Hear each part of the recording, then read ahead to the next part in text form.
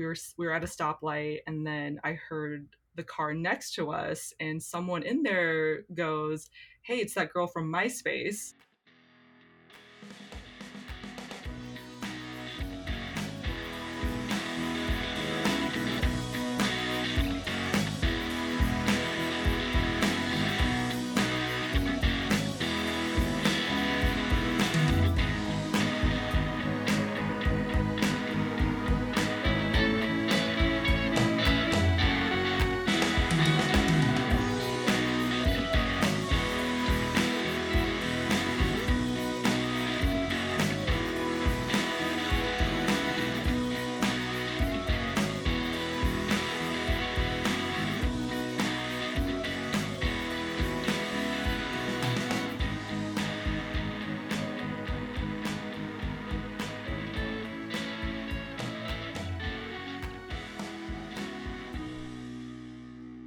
Hello, and welcome back to Class of '03, the podcast about the year 2003 and all the ways it changed the world. I'm your host, Helen Grossman, and this is episode 6, Myspace. One quick announcement before we get into this episode. We're going to be moving to publishing new episodes every other week for a little while. As I mentioned in most episodes, this is a labor of love and a product of curiosity. I write and produce and host and edit every single episode, which is a lot of work. It's work I enjoy doing, but it turns out it is a lot to do on my own.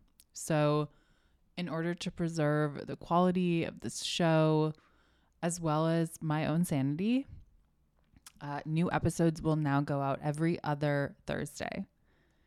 Another little announcement, I am going to be launching a Substack or email newsletter to accompany the podcast in the coming weeks. So listen for an announcement about that, or follow us on Instagram at Class of '03 Pod for links to sign up to get 2003 tidbits directly in your inbox.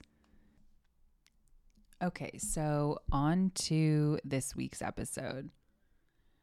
I'm going to take a wild guess that sometime between 2003 and 2008, you were friends with someone named Tom.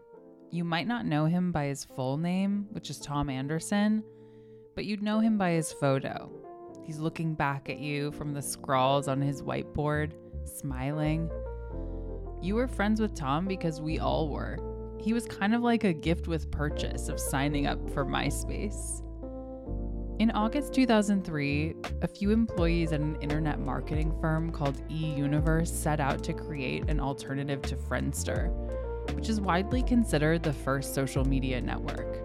Friendster was founded in 2002, and by early 2003, it had over 3 million users. But as the site kept gaining new users, it couldn't keep up technically with the increased traffic. Servers were crashing, the site was slow to load, and users grew frustrated. Tom Anderson, Krista Wolf, and some of their colleagues recognized this opportunity and grabbed it. They launched and created Myspace in 10 days. Myspace was kind of an amalgamation of a bunch of different kinds of socially oriented sites. It had the social networking component of some of the internet's earliest networking sites. It had aspects of an online dating profile, a little bit of the music sharing ethos of Napster and early music forums, blogging capabilities. It was customizable. Your template to arrange the colors and layout and fonts and GIFs if you just took the time to read up on some rudimentary HTML. It had a friend counter, so your popularity was visible to everyone. Of course, you also had your top 8 to show off where you were in the social hierarchy, or who your favorite bands were.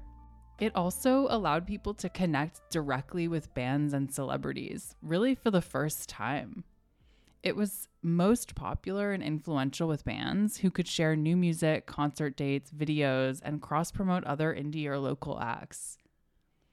If all these things don't sound interesting or revolutionary today, it's because MySpace's DNA is so embedded in our conception of social media that as the starting point, it seems so obvious, so dated.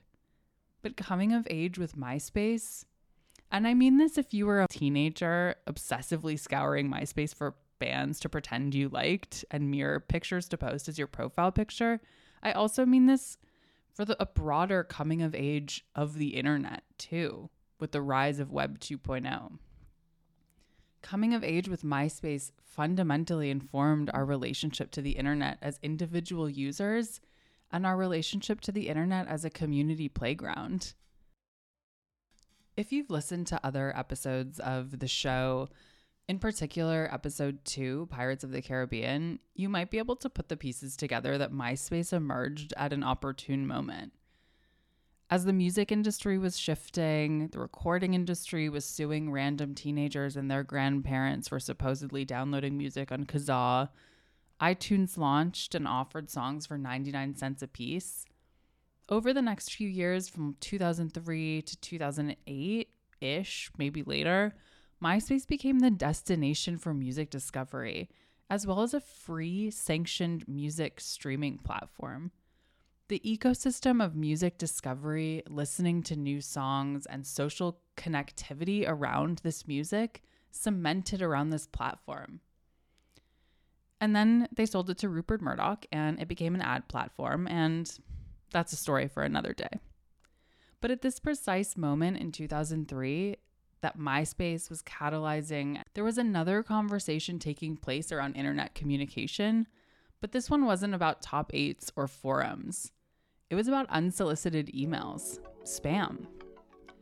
In the fall and winter of 2003, the House and Senate passed unanimously the CAN-SPAM Act of 2003, which President Bush signed into law on December 16th and took effect on January 1st, 2004. The CAN-SPAM Act was the first national legislation to try to curb the proliferation of unwanted emails.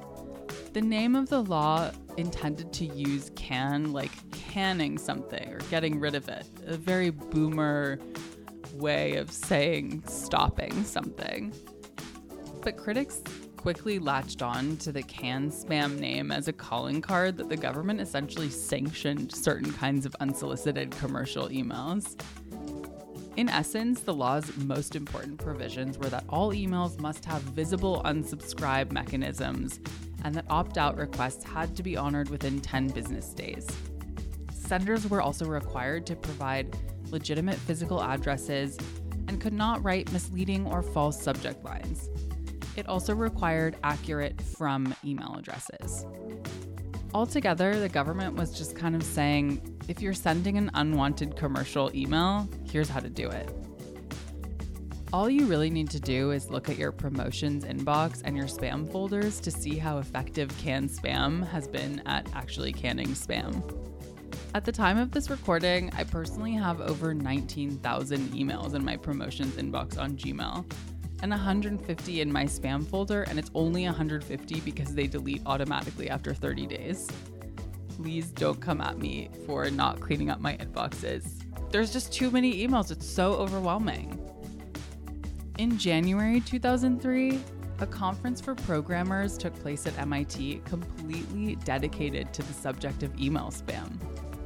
While organizers were anticipating a couple dozen participants, hundreds of people frustrated and angry and weary about the spam epidemic showed up.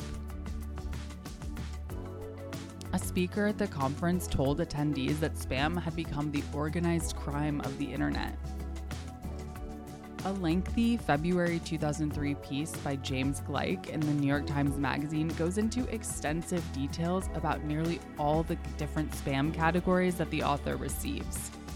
And his exasperation is clear and also relatable from the beginning. In a perverse tribute to the power of the online revolution, he writes, "We are all suddenly getting the same mail. Whether it's the Viagra email or the free vacations, free girls with a Z, get-rich-quick schemes, or the Nigerian prince, the early 2000s were awash in spam messages, and 2003 was a breaking point. Perhaps it could have been the end of unwanted impersonal emails. But we all know that corporations usually win out in the end. And as a former marketer myself, with years of MailChimp and Klaviyo and whatever other inane email marketing platforms under my belt, it's really easy to skirt the spam filters and follow the law in the most evasive way possible. So, while the internet was opening up these opportunities for genuine social connection and interactivity, the floodgates were open for more nefarious players who, according to James Blake, the author of this New York Times Magazine piece, often present themselves as people named Buffy or suspiciously as James. Also, No More Constipation 68487 and UG586MIZ5W at MSN.com. The internet in 2003 was a weird and wild place. Its legs still growing, its identity still forming. This week, I spoke with Tiffany Kwak, who in 2003 was a teenager growing up in Lawrence, Kansas, experiencing the world outside of her hometown through forums, message boards, and her own online zines that she created. She also, in the mid-2000s, was very active and popular on Myspace, as you'll hear. So here's my conversation with Tiffany Kwak, aka Caucasian Without the Cock, aka that girl from MySpace. I hope you enjoy.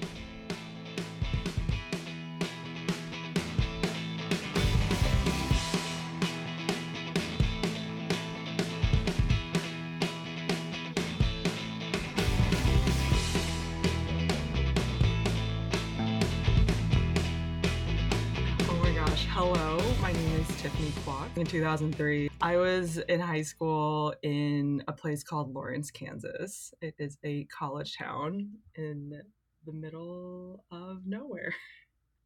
I was on the internet. What were your memories of the early internet? If you were on the internet in 03, what were sort of like, what are the memories that come to you of that time? When you're young, you just want to talk to people. You want to learn more about the world and yourself. I really have a memory of being on this message board called Mad Rad Hair, where it was literally just people who were posting about like cool haircuts, very, in the scene haircut, crazy hairstyles that were like, proto hipster hairstyles, right? And so those threads were really interesting because I always wanted to emulate a lot of the things that were on there. And so a lot of that was just like posting about cool ways to dye your hair, cool cuts, and then it was like, what shows would you go to? And just kind of posting anything and everything around that. And then I also used to be on like the Backstreet Boys message board. So like not even like in the scene, the cool scene, quote unquote, so to speak. But like I just remember being on those message boards and that was like particular to like the fandom where we talked about like different songs, our favorite Backstreet Boy. But then I also remember there was like a different message board that I would like peek into. I think it was related to like pop punk. It was like a pop punk message board and there was the craziest debate about Avril Lavigne. Like that was something that like this thread was like giant and it was a debate about whether or not Avril Lavigne was a poser or not. And I just remember like that for some reason like that specific thread was something that I apparently had very strong feelings about because I would check on it and I would see the debate happening. But that also is just like a really early memory of just like people being so fiercely passionate about defending pop punk against newcomers and like musicians. Even the idea of a poser feels very early 2000s. Like that word isn't something that we hear a lot anymore, but it feels very attached to that era.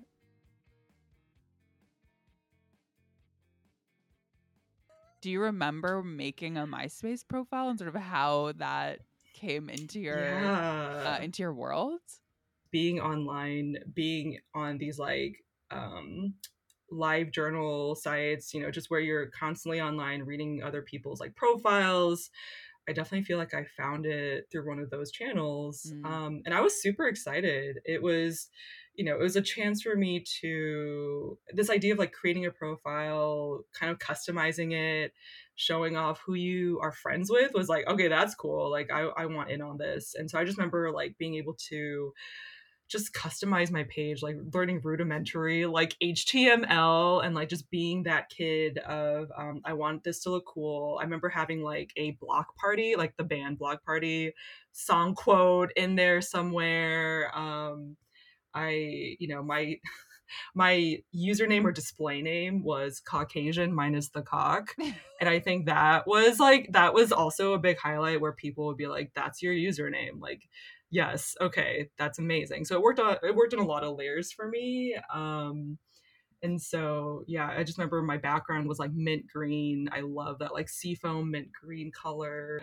And I think I did have a lot of photos. Like they weren't like full face shots. It was like definitely like looking emo in the bathroom, kind of Mhm. like half my face, Yeah, that was looking like such a down. classic Yeah, MySpace profile photo, right? It was like classic. hair So covering half your classic. face or like the mirror shot Yes. with your digital camera. But yeah, I just remember trying out just a bunch of different, bunch of different like I want to be anonymous but still look cool to Mhm. like conveying that in a photo in like 2003 to 2006 was pretty difficult, Yeah. but we got there Oh yeah. trial and error. How are you teaching yourself HTML? Like were there message Mm, boards? Like I think that was one of the most underappreciated hmm. parts of MySpace that like in the transition to Yeah. Facebook, which their worldview was like keep things stable and like keep Hmm. things consistent and the world will follow. And MySpace was like, this is your space. You could do whatever you want with it. You can have crazy fonts, you can have crazy backgrounds. Yeah, It was a yeah, very yeah. different aesthetic and a very Hmm. different experience as a user. But what we lost in the transition was this customization. And it also created a generation of Hmm. people who now are like, I know some HTML when really we know like how to bold words and stuff because of MySpace. Yes. Like, but how are you learning about it? Totally true. Totally true. And so it's interesting because I think my fascination with like learning, even before I realized it was, oh, this is like front end code, quote unquote. There were, like GeoCities, right? Like we had these sorts of like, you can build these different pages and have like your home page. And so I remember even before MySpace, just like tinkering around with how do I build a website or a web page. And I forget what it wasn't GeoCities, but I used something else. And I just remember having a bunch of different, like, it looked awful because I Mhm. just kind of want to do everything, like marquees everywhere, italics everywhere, colors everywhere. But then I think with MySpace, it's like, oh, you can make these things look good. And so Yeah. just kind of like surfing the internet, looking up and researching how to do certain things. It's like, if I want to build a block on this side, like, how do I build a block? And so just kind of looking up different ways to apply that code. And then I would say at the same time I had a MySpace, I also actually had a webzine that was dedicated to interviewing like local bands. It was very plain looking, but it was just a way for me to talk about cool music, find different bands to interview, and it was just my first website really. Like that was, and so that was really built by, inspired by all of these different internet holes that I would go down in and all the different like websites I interacted with, but then having the idea of like, hey, I love music, I want to write about it, I want to talk to people who do cool things in this industry. And then so just really was able to, pull pieces together, write some rudimentary HTML, CSS to get like a site up and running. It was so fun to just go down the internet rabbit hole and look up different things that you could do. And so yeah, even now I'm just like, wow, I cannot believe I did that. And then I just didn't think of it as a challenge, right? Because Yeah. like now I'm just like, oh my gosh, like where would I, like how would I host this, where would I host it, how much would I pay? There's all these different micro decisions that come with a decision of having a blog or having some sort of website. But back then I was just, hey, this is cool, like let's try it. And so it was definitely I don't know if it was a better time, but it was more creative in a lot of ways because a lot of things were just coming up at the same time. Yeah. It was more DIY, I think, you know. There was a DIY, oh DIY vibe gosh. to it. Mm-hmm. When did you start to realize like that your reach was sort of reverberating Mm-hmm. beyond, you know, the middle of the Yeah, country? I think for my webzine, I definitely remember reaching out to a lot of like a lot of teens and bands who were out like not in Kansas, right? But still in the Midwest. And I think there was one band in Iowa that I was just like, I think it was either Iowa or Missouri, and I just remember they were so cool. They just became friends after I interviewed them, and so we had never met in person ever. But you know, we had such a great like rapport, and they were so supportive of just me having a webzine, and so that was really cool to see. Right, MySpace is interesting because the influence I felt was more local. The first time I got recognized, I was sitting in my friend's car. I think it was like the weekend. It was super sunny. We were at a stoplight, and then I heard the car next to us, and someone in there goes, "Hey, it's that girl from MySpace." And I look over at my friend. I'm like, "Wait, did I just get recognized?" And he just like, "I think you just did." And so that was like the first time I just was like, "Okay, whoa, this is kind of weird but interesting."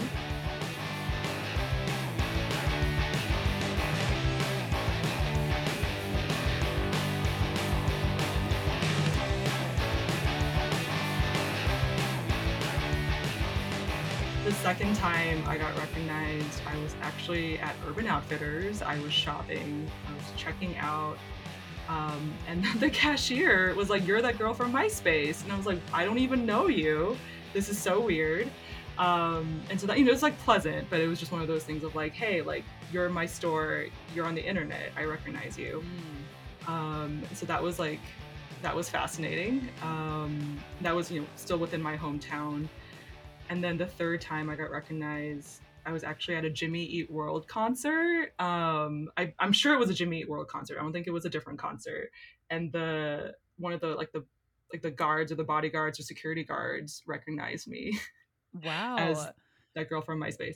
So those are the three times I got recognized in public, over a span of just like maybe, I don't even know, like a few months to a year, while I was still in high school. And it was just one of those moments of like, whoa, like this is a real website and real people look at it, and like, you are not anonymous. I think we forget how young you are when you're a teenager, you know? And so that Yeah, is, it is, totally.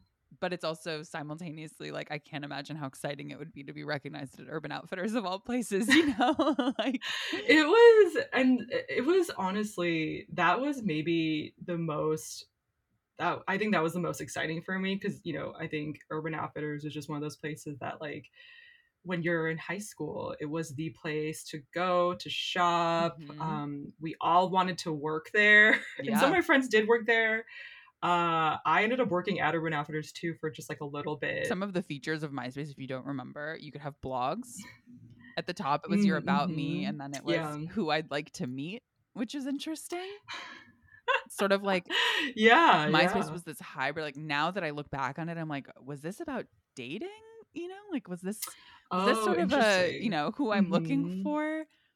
So, it was your Amazing. blogs, who you'd like to meet, your top eight, and then your Yeah. interests. So general interests, Mm. music, movies, TVs, books, and then heroes. Do any of those subjects like, bring to mind anything from Gosh. your profile? I'm pretty sure the people I like to meet, it was all like bands I really like. So I'm pretty sure like Death Cab for Cutie Mm-hmm. was on there. And you know, like whoever was, you know, I think the band of the month or the week for me, that would constantly rotate. I don't really think I used the blog function like super heavily, because I had other blogs that Yeah, I like focused on more. And so I just remember it was all about kind of like finding cool people to connect to, you know, seeing what they were into, and just, you know, finding people who were like minded. I think I had Tom in my top eight, MySpace of Tom. course. Did you have a song on your profile? Because on MySpace you could add a Mm, song, hmm. and that Oh was yeah. really, in some ways, like the Yes. most expressive you could get about who you were and like what your values Yes. were. What were some of the songs that you had on Yes. your profile? I think the entire Block Party album, Silent Alarm, like every single song from the album had its time on my page. Hmm. That was the breakthrough for me, I think, for a long period of time. And I so that's like the one I remember the most. it was really fun to just like have that music on there. I think that was like the first time that we can maybe do that. I'm trying to think. Yeah. I think Because I don't so. think, I mean, yeah, because like MIDI files, yeah. it's like having actual like lyrics blaring from like a Yeah, it page. would be like you That was went like on the to, you first clicked time. onto someone's profile and then their music would immediately start playing, Yeah. which was Yes. simultaneously so annoying but also really fun.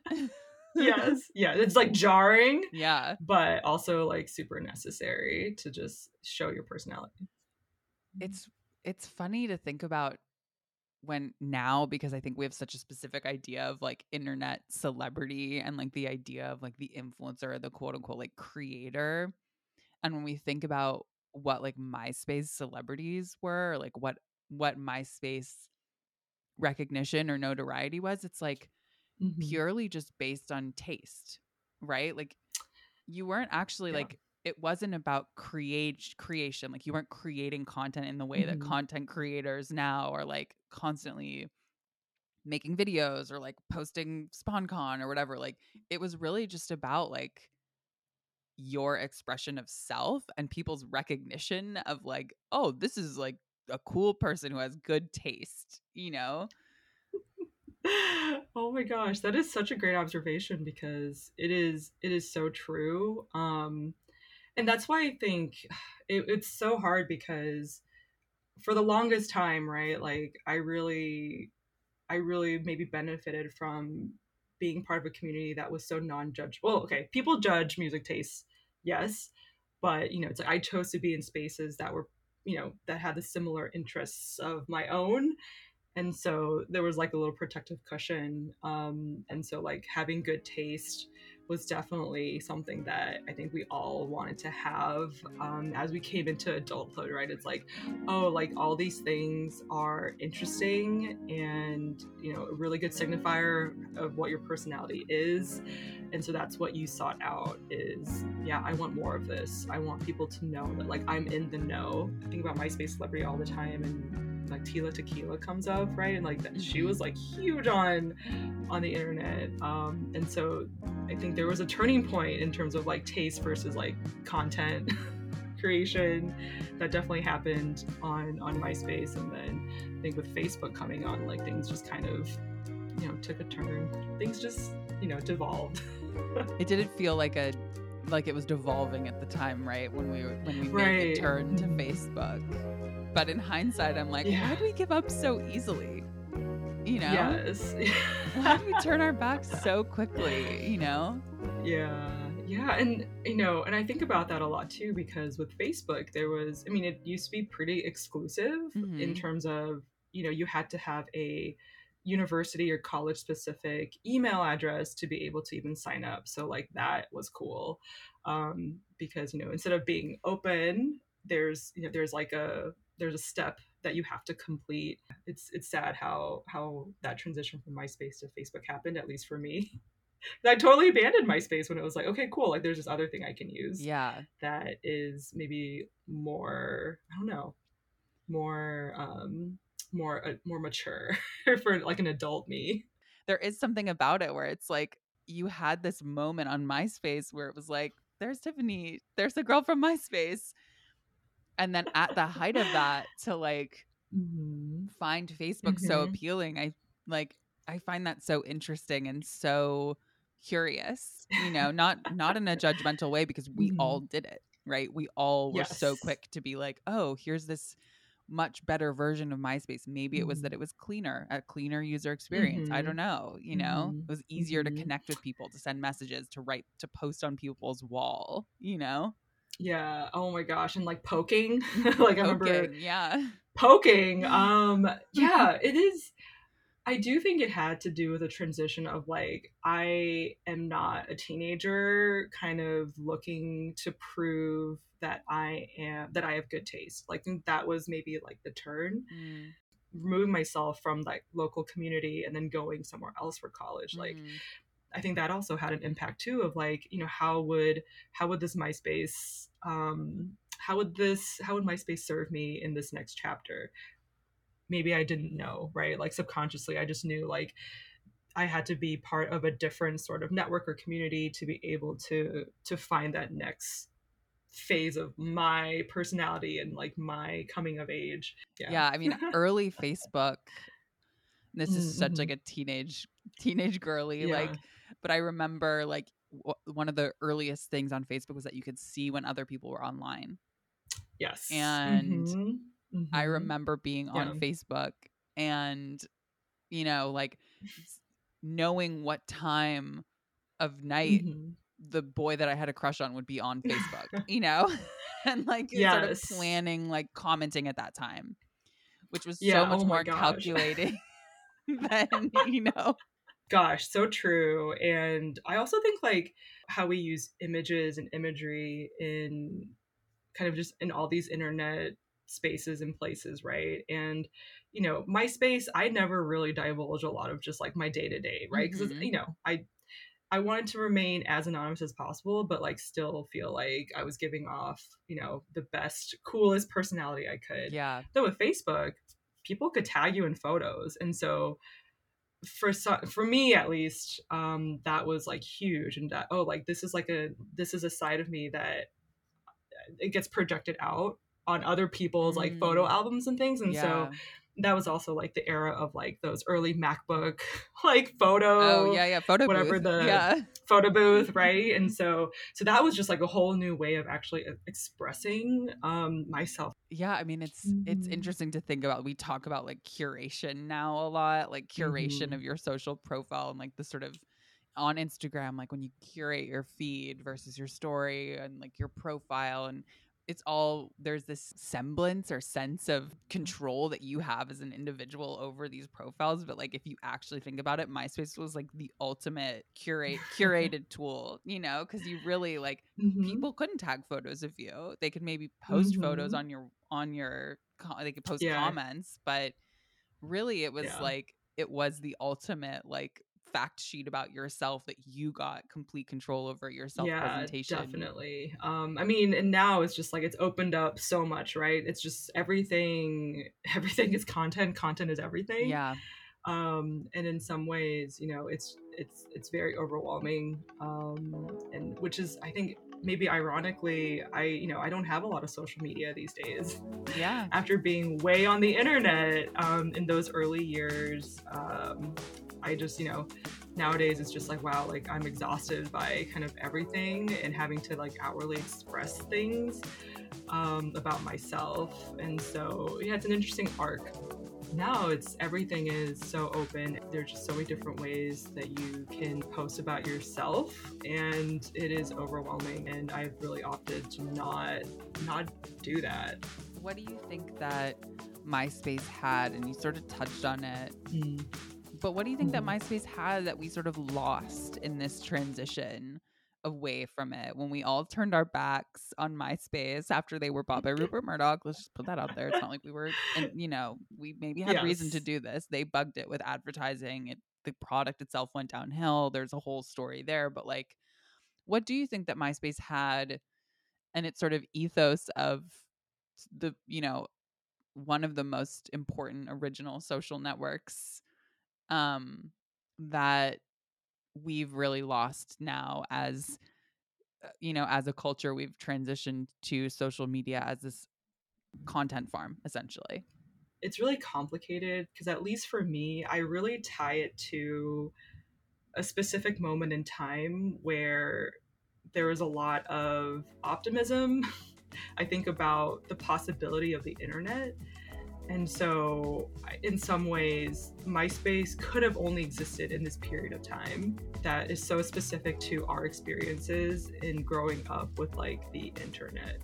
And I say internet with like a capital I, it was so formidable in terms of how we saw the world and how we wanted to interact with the world. And so a lot of it is capturing that sort of naivete or that like optimism around the possibilities that was so unique to that time, not just on the internet, but also just personally. What we lost is just like a genuine form of expression, I think, like all of us trying to figure out this new way to interact with each other.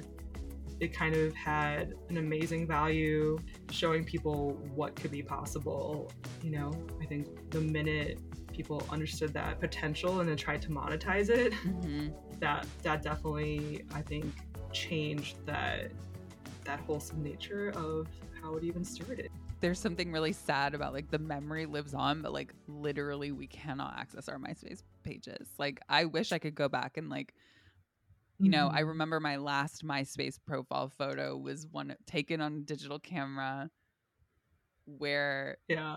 it was the kind of photo where like everything was desaturated except for like my green Oh my shirt and the gosh. green leaves and the green apple in my hand. Like it was one of the, like it's something that one of those settings on like a Nikon digital camera that Mm-hmm. like we could never do that now, but or we Oh my could, but it would be gosh. a Photoshop thing, but it was something that was so specific. I wish I could go back and find that photo now.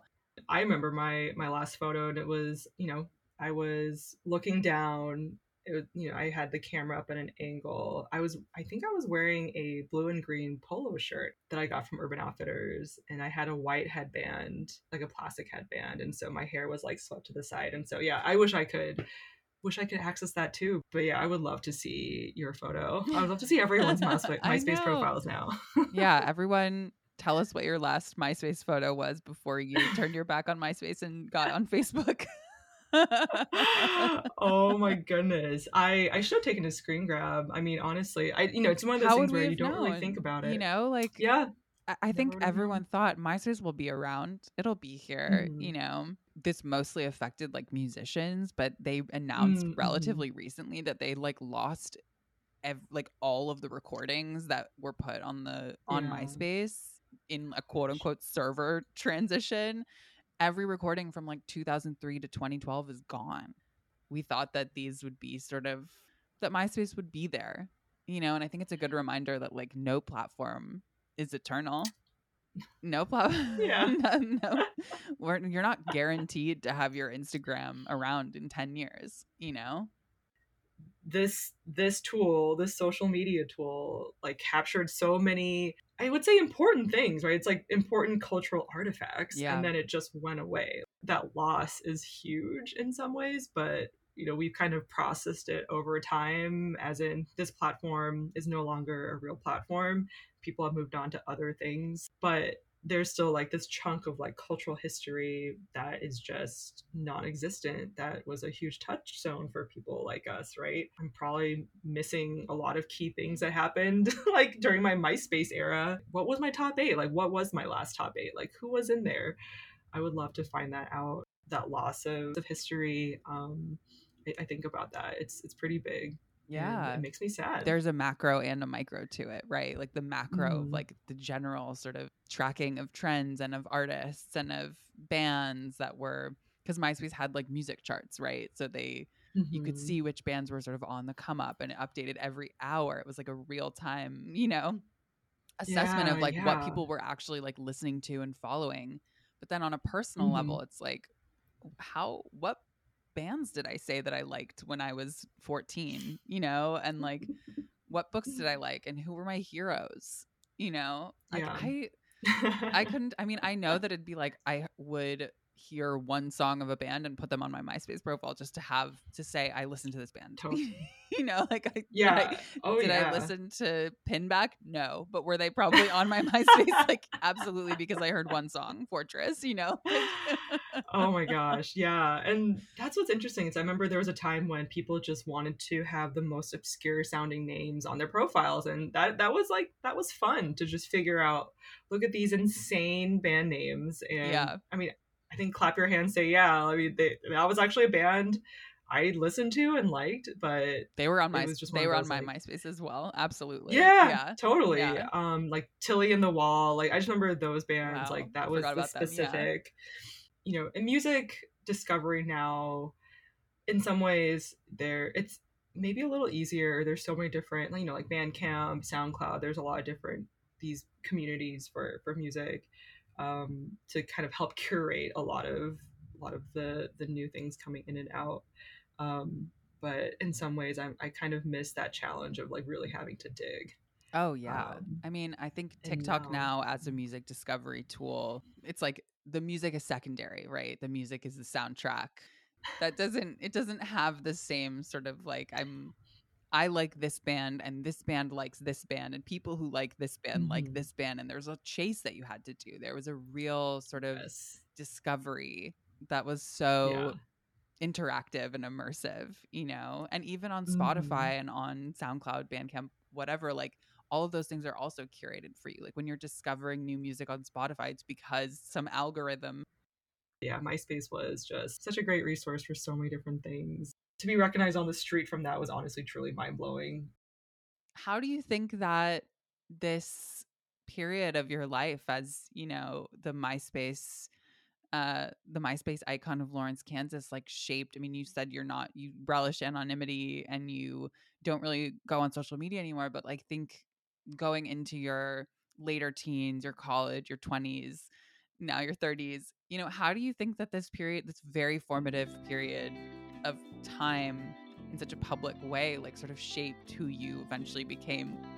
Being able to post your personality and taste so publicly also opens up to a lot of criticism. And I don't think I realized how hurtful that stuff could be until I went into college, right? Because I think, you think you have the best taste in music when you're 16, but then you go to college and you're like, oh, wow, like there's so much more that like I didn't even know about. Or, obviously like there's just so many genres of music and all that. And so I do think it was one of those moments of like, okay, like I can take criticism. I can have thick skin around being judged for having taste that's mine. And so in some ways it really introduced me to like the harsh realities of also like being so publicly out there. Is it comes with a lot of judgment, a lot of criticism, and you're just like, oh wow, like didn't realize that there was negativity around like, me liking a certain band, or like people kind of thinking that's not cool, or whatever that may be. And so I think in some ways it made me understand that like it's okay to have taste, it's okay to have a personality and not put it on the internet. Like what is mine is mine. um, there will always be people who will think you have bad taste in things and will judge you for it, but it doesn't matter what they say, because what you like is what you like. And so in a lot of ways, being part of MySpace and music fandom in that time, I think helped me. I don't know, it just really helped me figure out like what I liked, and I had to be secure in that for so long. It's okay if people don't like the same things you do. The public sphere can be super super damaging, and so I think a lot of it is just, hey, like I like the taste that I have. I like the music that I like. I don't need to make it my personality. It is not my personality. And it just made me feel secure in my own taste. MySpace taught me how to just like be me, and whatever the haters would say, they'll always be there. But I won't apologize for the things that I like. I think that's the core lesson. That's an amazing core lesson. Thank you, Yeah. Tom.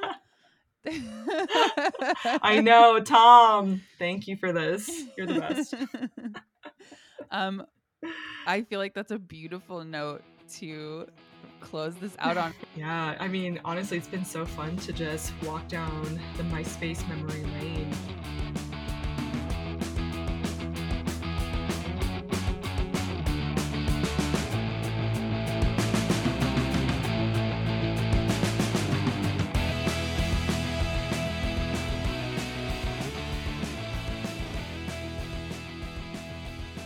Thank you so much again to our guest this week, Tiffany Kwak, for sharing her memories of MySpace and the Backstreet Boys forum. Do you remember your MySpace song or your MySpace photo? Do you still have them? Share them. Tag us, Class of '03 Pod. If you have a strong feeling about whether Avril is or was a poser, we also need to know. So, in honor of Tiffany's MySpace profile, our 2003 song of the week is Title and Registration by Death Cab for Cutie off their fourth album, 2003's Transatlanticism. Widely considered one of the most important indie releases of the 2000s, Transatlanticism gained popularity alongside another monumental 2003 cultural touchstone, which will be featured in another episode, I promise, the OC.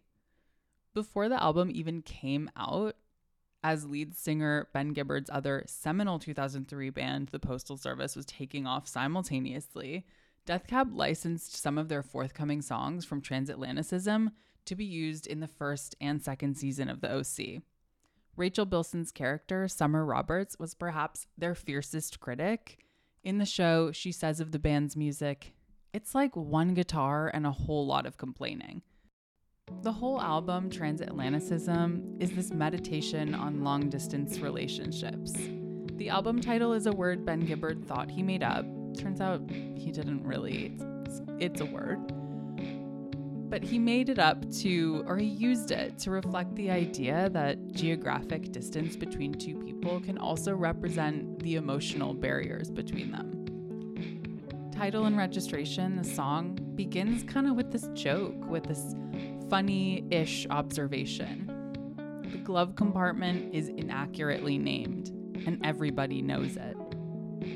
But as the song unfurls, the narrator is looking through his glove compartment for some legal documents and instead finds mementos of a past relationship.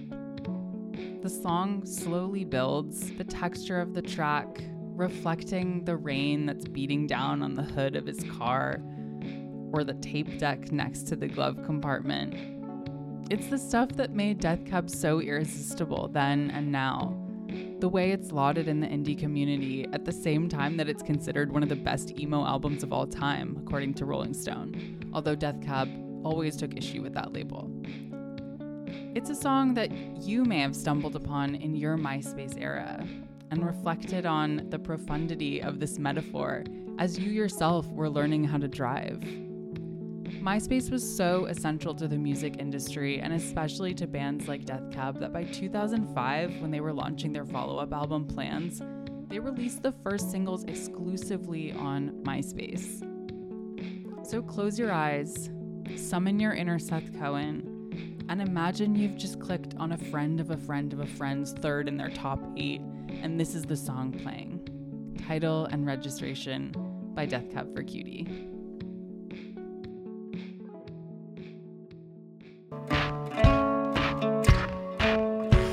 Glove compartment isn't accurately named, and everybody knows it. So I'm proposing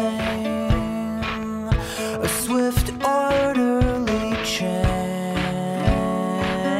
'Cause behind its door, there's nothing to keep my fingers warm. All right.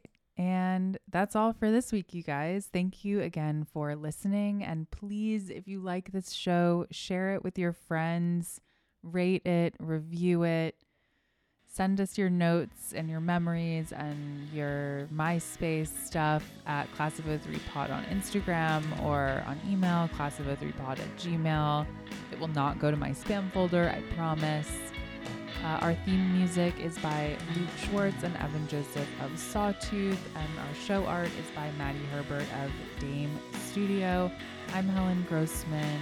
I write, produce, edit, host, whatever, all of it, this show, and I'm so excited for the rest of the season. So stay tuned and see you in a few weeks.